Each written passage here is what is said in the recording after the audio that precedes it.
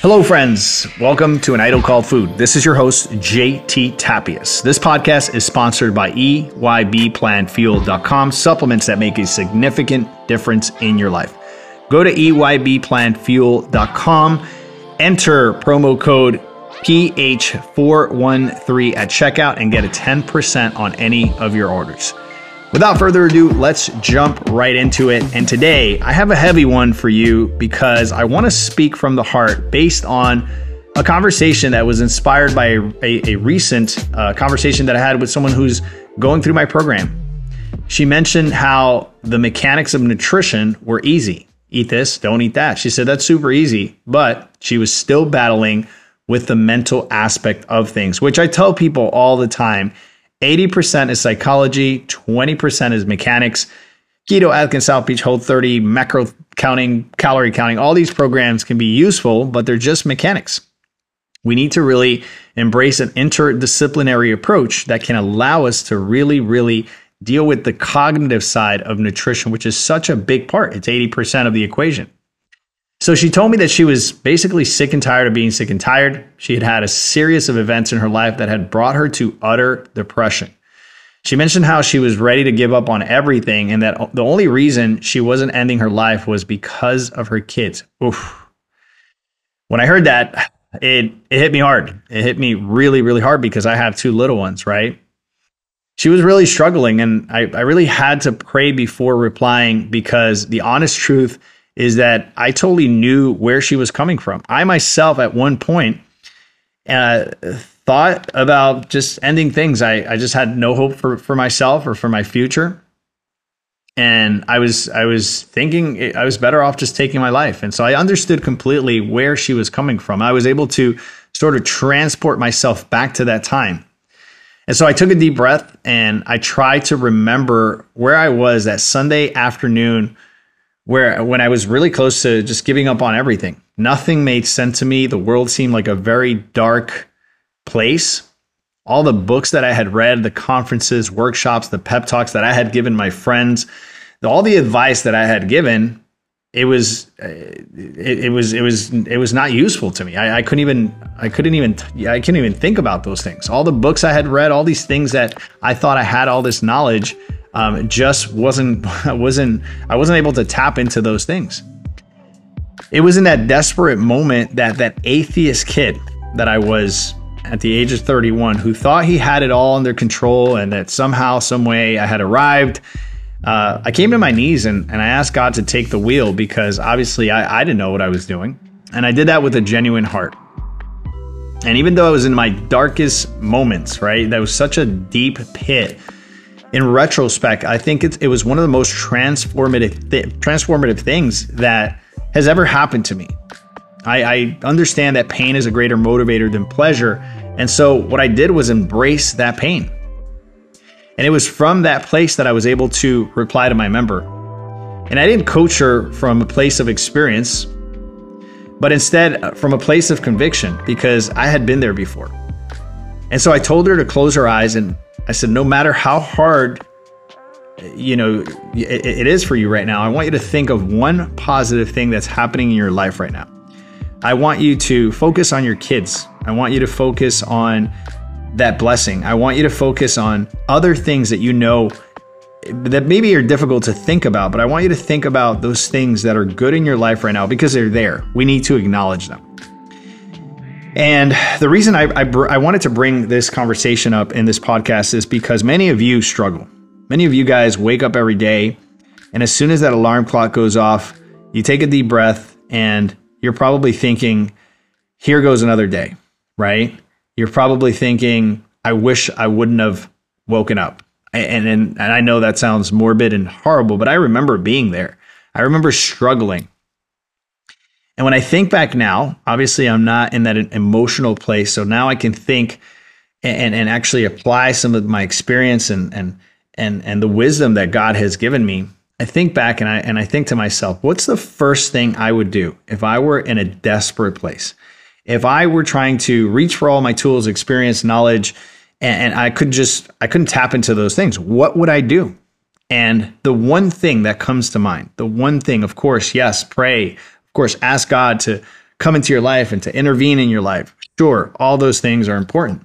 But the one tangible thing that I would do, which is in my wheelhouse, is to activate my physiology. Now, of course, I know you're going to think, yeah, JT, you're biased because this is what you do. You're a trainer, you're a nutritionist, you've been in this industry, and that's all, you think through that filter. It's sort of that confirmation bias. I can only think through that filter.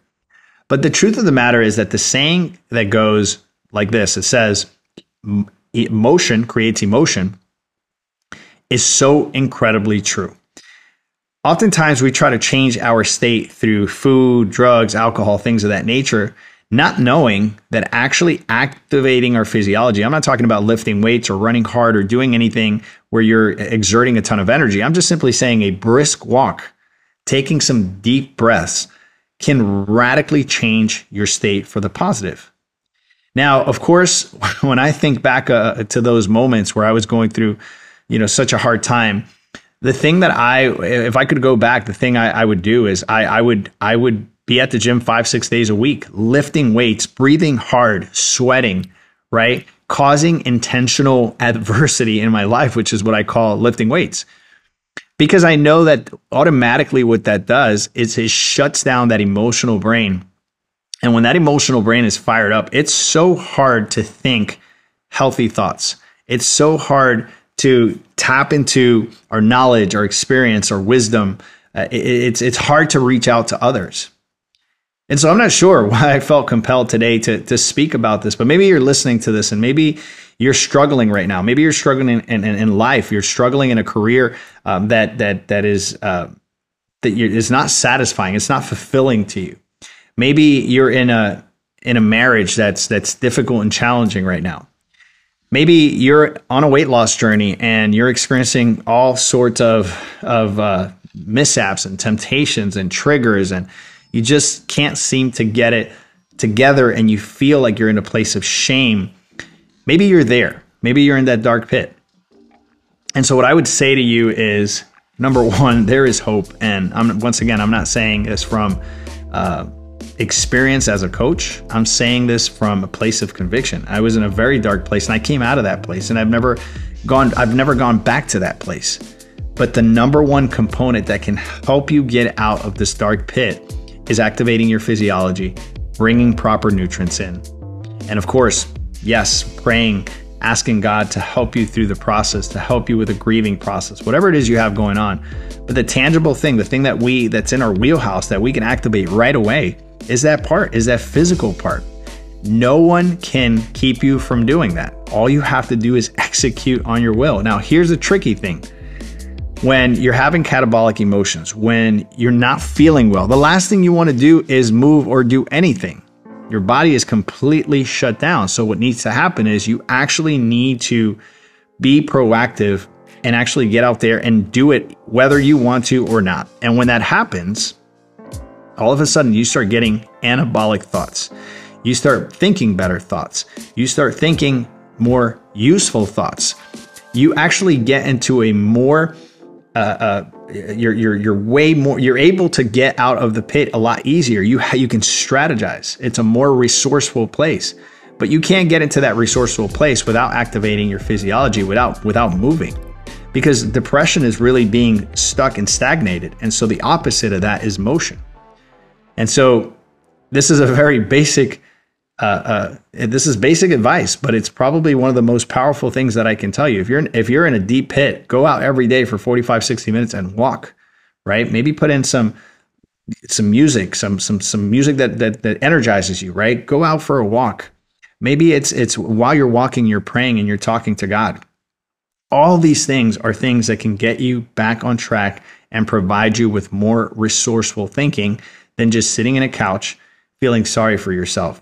And I'm not being insensitive or, I'm not saying that there's not a place for that, because yeah, if you have the emotions, you should cry and you should express your emotions, but you don't want to stay there. And so when you're ready to be resourceful, when you're ready to have better thoughts, get outside and move. And I promise you that things are going to look a lot clearer. You're going to be able to think more resourcefully, and you're going to be able to tap into resources that before you just couldn't see because your brain was just lit up at the time. Your emotions were super engaged. And so in order to cool down that emotional brain, we have to move. I hope you got something out of this. I don't know who I'm speaking to here.